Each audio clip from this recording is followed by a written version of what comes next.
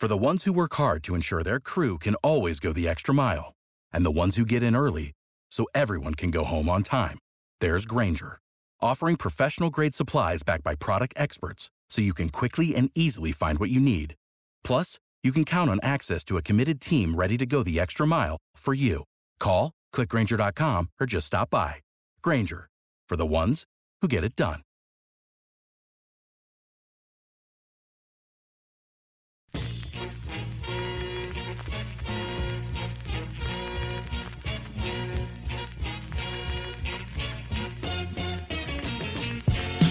Welcome to the Edge of Sports podcast. I'm Dave Zirin. This week we are speaking to the author of We Will Win the Day, the Civil Rights Movement, the Black Athlete, and the Quest for Equality.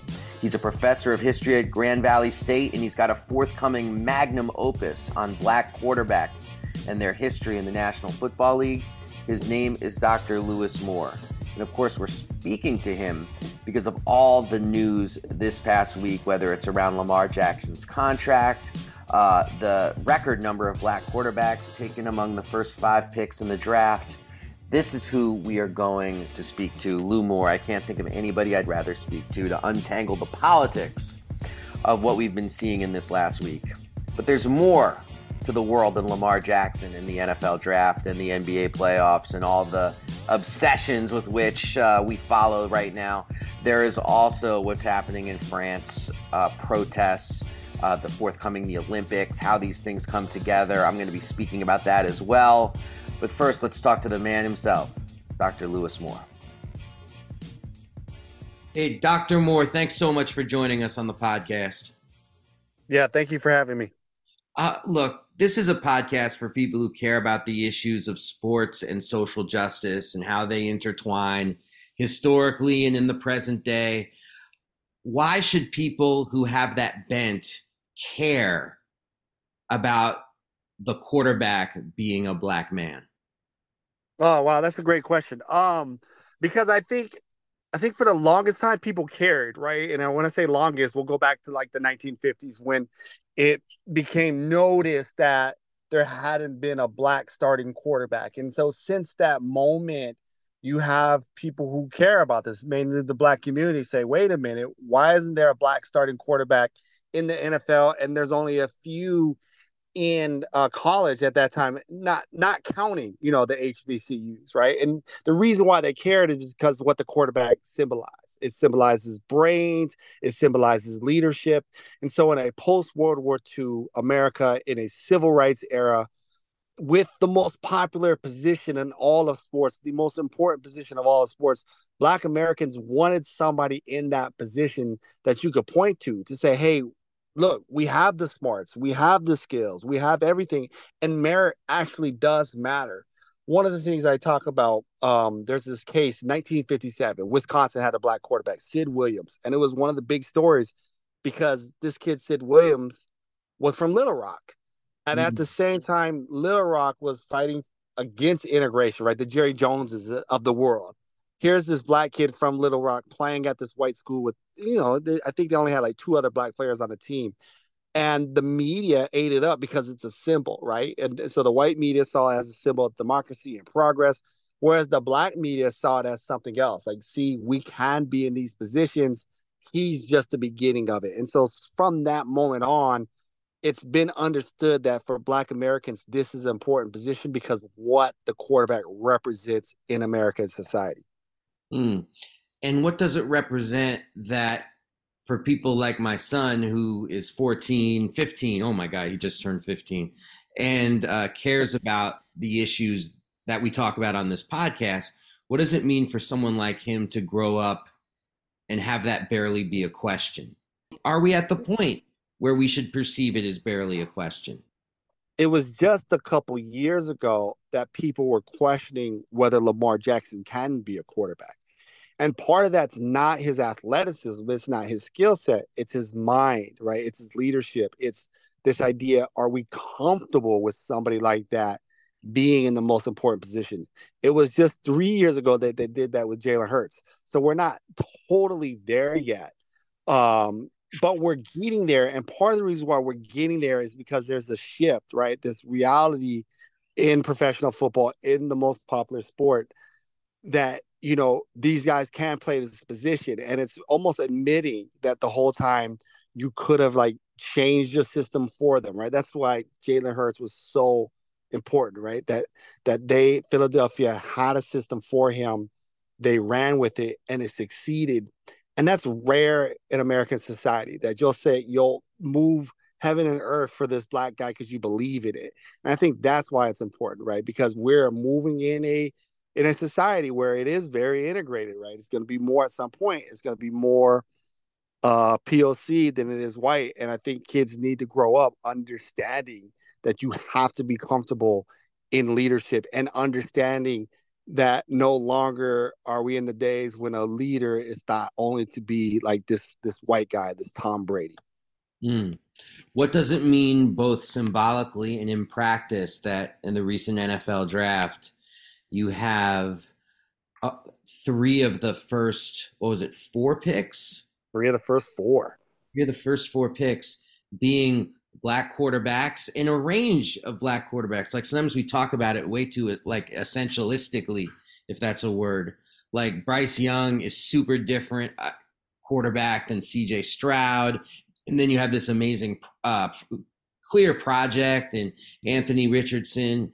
And yet they're not classified as a one. They're seen as different players with different traits, at least in the coverage that I saw. And please correct me if I'm being... No, you're right. And I think that's where we see the progress, because for a while there was this kind of typecast, right? At first, like if you look at the history, Marlon Briscoe, who plays in 1968, is this outlier. He's 5'10". He's a 4.5 40 guy.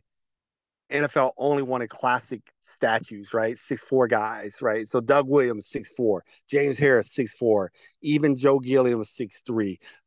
So you don't get a speedy black quarterback, this stereotypical speedy black quarterback after Briscoe, until Vince Evans comes in the late 1970s. And then again, you'll get Randall Cunningham, and that will start to shift where you'll start to get more speed guys. But now, like you said, we're seeing this change where there is this range. There's the small Bryce Young, who's this amazing pocket passer. There's CJ Stroud, he's got decent athleticism, but it doesn't pop. And then there's Richardson, who's this project, like you said, who's, oh my gosh, 6'4", 4'4", 40, 240 pounds. He's just this, if he makes it, it changes everything, right? But I think the progress is because the NFL has finally waking up. They used to be wedded into this idea that a quarterback can only look one way, and they ignored so many guys. Like I said in what I write about is this idea that integration and innovation in the 1970s really hurt the black quarterbacks because the NFL didn't see it that way, right? The college system changed, and you have, guys like Condredge Holloway, or you have other guys like Gaffney, who plays for Florida, or Holloway plays for Tennessee. But the system of that innovation and integration, right? The innovation, the veer, the wishbone, the triple option, they're using these black quarterbacks. But the NFL is like, nope, we just want classic. And now, finally, because I think because they've woken up, right? It's a new day, but also because the way contracts works, you got to pay these guys, and so you got to get what the college gives you. And so you're seeing an opportunity that you wouldn't see in the past, because the NFL teams need to play these dynamic guys right away. Maybe I like, maybe it's the fiction lover in me. I like moments where the dam breaks. Was there a particular moment where you feel like there was a fundamental shift? Because it wasn't Doug Williams leading Washington to a Super Bowl when a lot of people thought it might be. What was the moment, if any, that you think changed the perceptions to where we are today, even if we're not at the finish line, but the progress that is clearly being made? Yes, such a tough one, right? Because I like moments. Like my book is about a moment. It's like the first game that two black quarterbacks play against each other. And then you have the Doug Williams moment. And then you have, I think, that 1999 moment where you have Culpepper getting drafted. You have McNabb. You have Achilles Smith, right? There's all these different moments. Vic going number one eventually. But I think this year changes everything, right? Because February, you have Mahomes, you have Hurts. Just like this draft, different styles of guys, right? Mahomes is this gunslinger. Jalen Hurts is this guy who's part of, I don't want to call him a system quarterback in a negative way, but it's a system quarterback in a beautiful way in the sense that his team built around him. And we don't see that. And I think that's why Hurts being in the Super Bowl, doing so well, changes a lot of things. That gets a guy like Richardson the number 4 pick. And I think that's going to get other guys more opportunities. So February and then now late April, I think it's a huge moment in how the NFL will start to look. The other big news out of the front of the state of the black quarterback, of course, is the headlining news, bigger than the draft. Lamar Jackson re-signing Baltimore Ravens. What does this mean in terms of maybe not just the evolution of the black quarterback, but also the evolution of player power in the place we never thought it would go, the National Football League? Yeah, so this one's so interesting to me because I think you'll like this idea. I thought it would have been a perfect time for Hurts, Jackson, Burrow, and Herbert to get together and collectively say, "Nah, we want more Gary. We want that Deshaun Watson deal." Whereas the NFL was trying, and I think you wrote about this too, was the NFL was really trying to steer away, right? Right. It's almost like they were colluding against Lamar so that he couldn't go on the open market and get that deal. But it turns out $179 million, $185 million guaranteed is a lot of money to turn down, right? So I was looking at it that way, like, man, these guys have this real opportunity because there's 4 super young quarterbacks who need to get paid and they can reshift the market. But they kind of they didn't do it, and I understand it because that's a lot of money.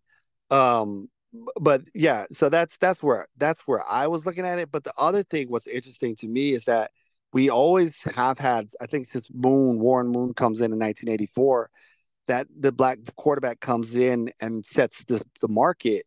Moon did it as like a free agent coming from Canada, as the first really official true free agent in NFL history. And that's because to be able to play still, you have to be dynamic. There's still that idea that you have to be twice as nice, right? And so if you look at the list of the top paid quarterbacks, it's filled with black quarterbacks. But if you go beyond that list, there's not too many guys who are still getting those, that backup role, that third string role, right? So guys like a Josh Johnson, who we recently saw playing for the 49ers, he's an amazing story, right? Because he's just a career backup. Mm-hmm. And that doesn't often happen for the black quarterback, or Tyrod Taylor, who's just, you had him in Baltimore, right? He's just a career backup. Occasionally starts, something bad happens, and he doesn't start. That's rare. But again, these guys are dynamic, so I would expect to see them always getting top dollar. Wow. That's a really interesting perspective. What about the part of Lamar not using an agent? How threatening is that to the powers that be? I mean, as you know, you probably saw the line that Lamar said about it's $7.8 million and it's going right to his mother. And he said, we're going to keep it in the family. Right, and that's so interesting. So someone like you who wrote the Jim Brown book, right? Look how far we've come. Yeah.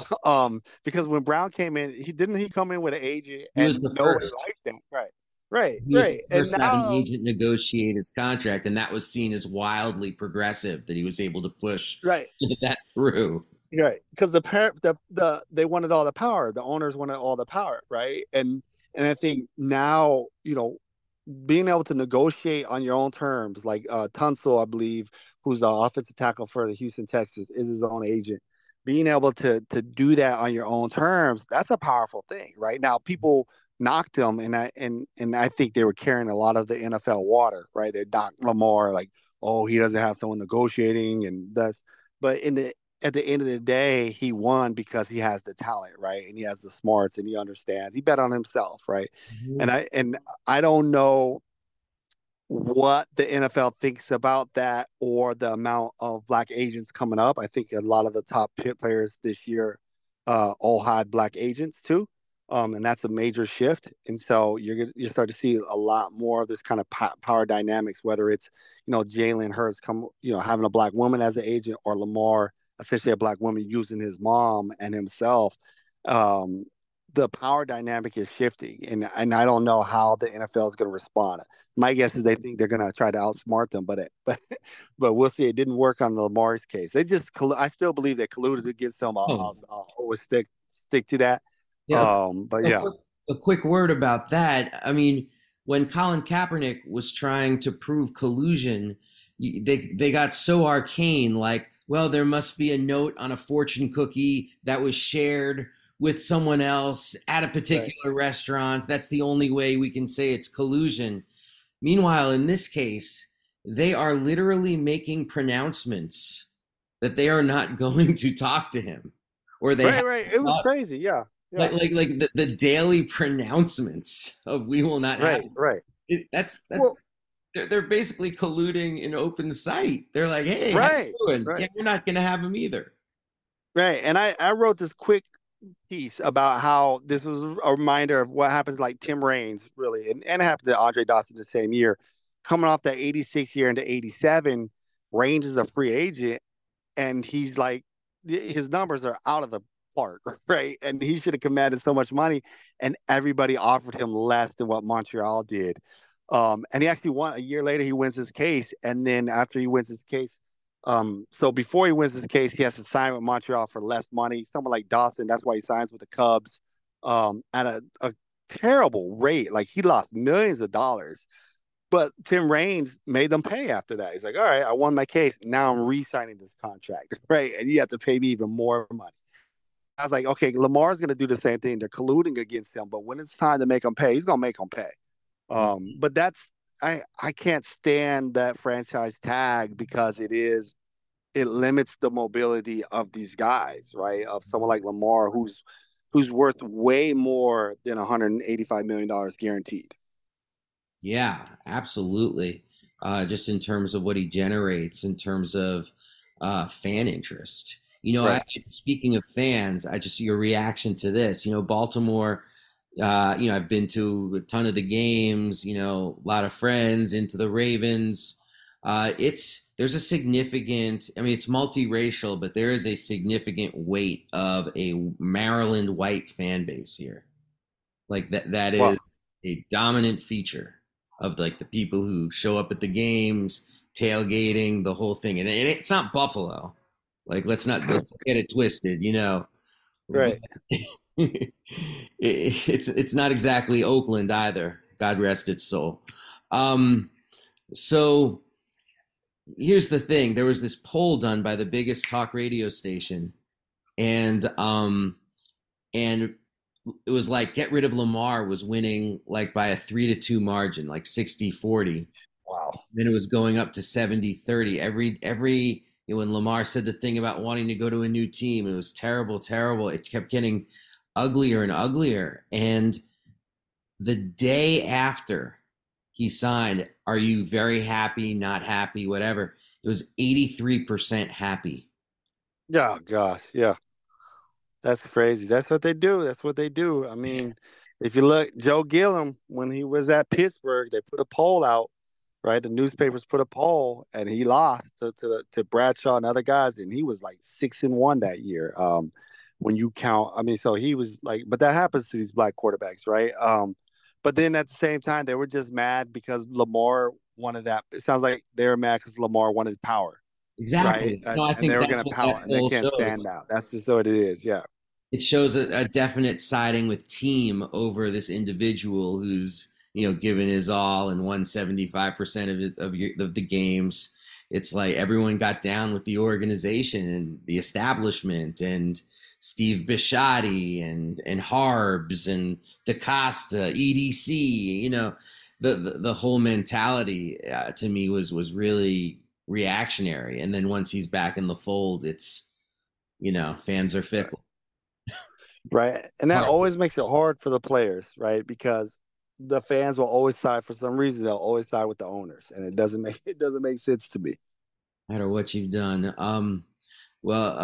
Dr. Lewis Moore, I mean, I got to tell you, thank you so much. Is there anything we're missing? No, I think he hit it. No, I'm ready to watch round 2 and round 3 or whatever. See, so well, I know you're a busy guy, busy dad, busy professor, busy writer, busy husband, all of these things. right. Let's not forget that. But I also know you listen to music, and we always ask the folks on the show what they're listening to these days. Can you give us anything? Oh man! So yesterday I had the house to myself, and I put on my old school E40. So Wow. I am, I still listen to the old stuff. So sorry I didn't go East Coast this time for you. But I did admit I did listen to Tribe, then I listened to E40, if that helps.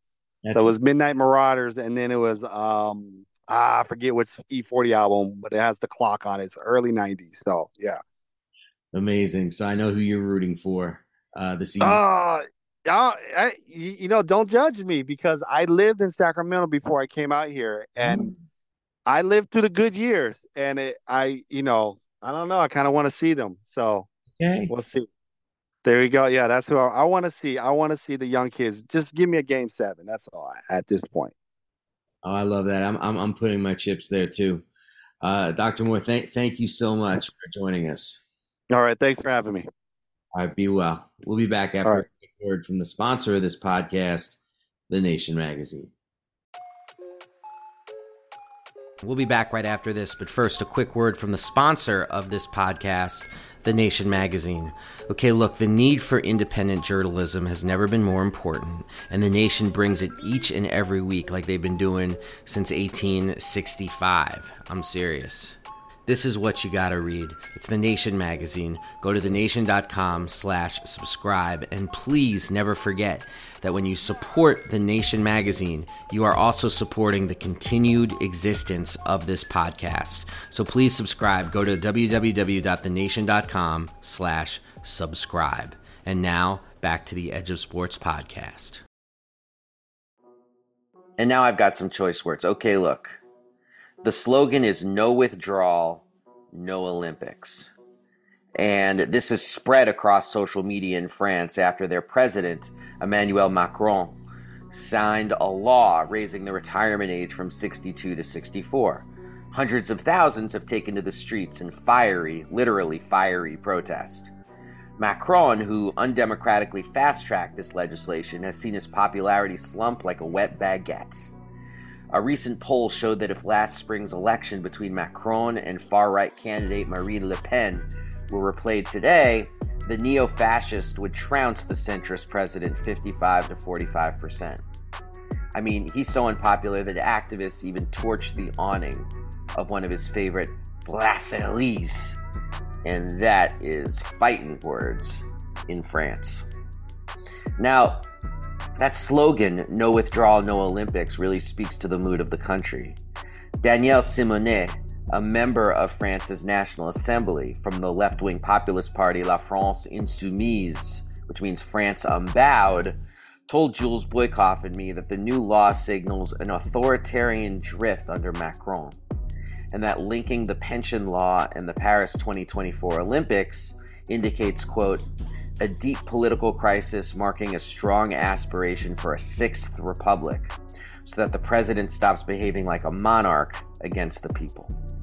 Simonet added, connecting the rejection of the Olympics with the rejection of the pension law marks the level of popular awareness of the same logic that underlies them, a policy for the profits of a handful at the expense of the overwhelming majority.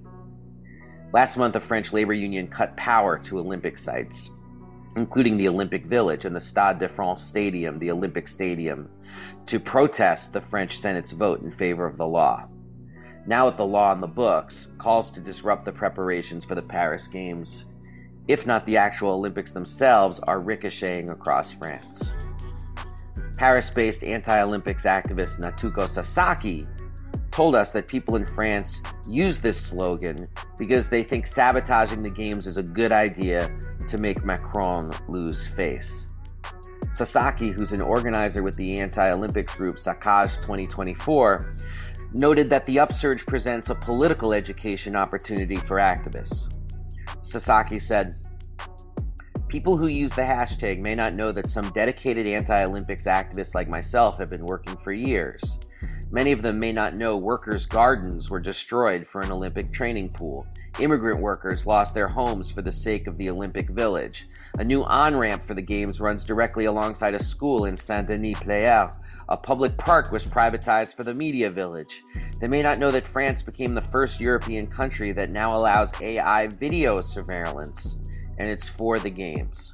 Because the Olympics touch so many parts of the host cities, the Games animate activists who are already working on an array of issues, from gentrification to ecological sustainability to the economy. Activists tend to form anti-Games coalitions in the lead-up to the Games, but then once the Olympics end, these coalitions dissipate as protesters slide back into their everyday activism. When you add the efforts to repress these activists through special rules and laws passed for the Olympics, it starts to look like a game of activist whack-a-mole. Before and during the 2012 London Summer Olympics, activists demonstrated against gentrification and intensified policing in the 5 host boroughs for the Games. Racial justice protesters also used the Olympics to raise awareness of racist policing in their communities, like in Rio de Janeiro. Also in Rio, protesters rallied against the displacement of people whose homes in favelas were being destroyed. That was, of course, for the 2016 Games. And in Tokyo, protesters marched repeatedly before the pandemic hit against greenwashing and the misspending of public money. Macron really deserves much of the credit for turning the Olympics, which were largely flying under the social radar in France, into a target for activist ire. Benoit Breville summed it up this way. Macron, quote, imposed his pension reform brutally, ignoring a protest movement whose size and determination he should have been able to grasp. This juxtaposition of shrinking pensions and a lavish sporting spectacle makes for an obvious symbol of anti-Macron sentiment. The question facing France is going to be who benefits politically from this collision of an anti-Olympics movement with working-class anger. The left needs to be a home for French discontent. If it does not become one, the right, as it did in Brazil, can swoop in, fasten itself on the issue of Olympic corruption, linked of course to racist scapegoating, and find a path to power. Polls show support for left-wing initiatives like protecting pensions, but it's Le Pen who is leading in the polls. The mere thought of Le Pen in power should be enough to make sure that anti-Olympics rage is used to organize movements for hope and not divisive despair. We'll be back right after this with a quick word from Edge of Sports. Hey everybody out there, this is Dave Zirin with the Edge of Sports podcast. People got to know that we put this podcast on with elbow grease and bubble gum on a weekly basis. And we're proud of the work that we do. We love it, but we can't do it without support from you, the listener. So please go to patreon.com/edgeofsportspod and support the podcast. That's patreon.com/edgeofsportspod. Any little bit you might give to support the podcast actually makes a huge difference to the work we're trying to do. That's patreon.com/edgeofsportspod. We appreciate you. Make no mistake about it. And now, back to the Edge of Sports podcast. And now it's time for the part of the show we call Just Stand Up and Just Sit Your Ass Down. The Just Stand Up award this week goes to one of the ugliest stories of our time, which is the oppression of transgender people in this country and the push to oppress transgender people in this country. Well, one of the stories that I can't believe hasn't gotten a bigger play is the fact that Dwayne Wade's child, who is trans, lives a very open, very proud life. Dwayne Wade and his wife, Gabrielle Union, have been very supportive. But Dwayne Wade is also having to move outside Florida with his family because he says he sold his Florida house because of anti-trans laws in the state. Now, let's talk about this for a second, because this isn't getting talked about nearly enough. Dwayne Wade, who is iconic in Florida, iconic in Miami, who is set to be inducted into the Basketball Hall of Fame, has left Florida because of the targeting of trans people. Now let's really talk about this for a second, because just stand up to Dwayne Wade for not only leaving Florida with his family, but being loud and proud about the reasons why. But also sit your ass down. Sit your ass down. To every single person in the sports community in Florida. This is Dwayne Wade we're talking about. This is an institution. Everybody in the sports world should be saying, what a comment on our society that someone like Dwayne Wade is being forced to leave his home. How is that not a bigger issue for everybody in Florida? From Mickey Arison, the owner of the Miami Heat, to Florida legends like Shaquille O'Neal, to Derek Jeter, who runs the Miami Marlins, of course. Why aren't they speaking out? And the answer to that question, to me, is political cowardice. So thank you, Dwayne Wade, for being brave. And to the other sports folks, the other sports titans in Florida, get your game up, please, and support your fellow Florida icon.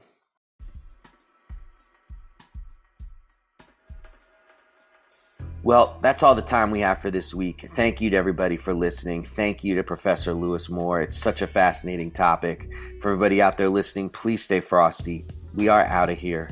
Peace.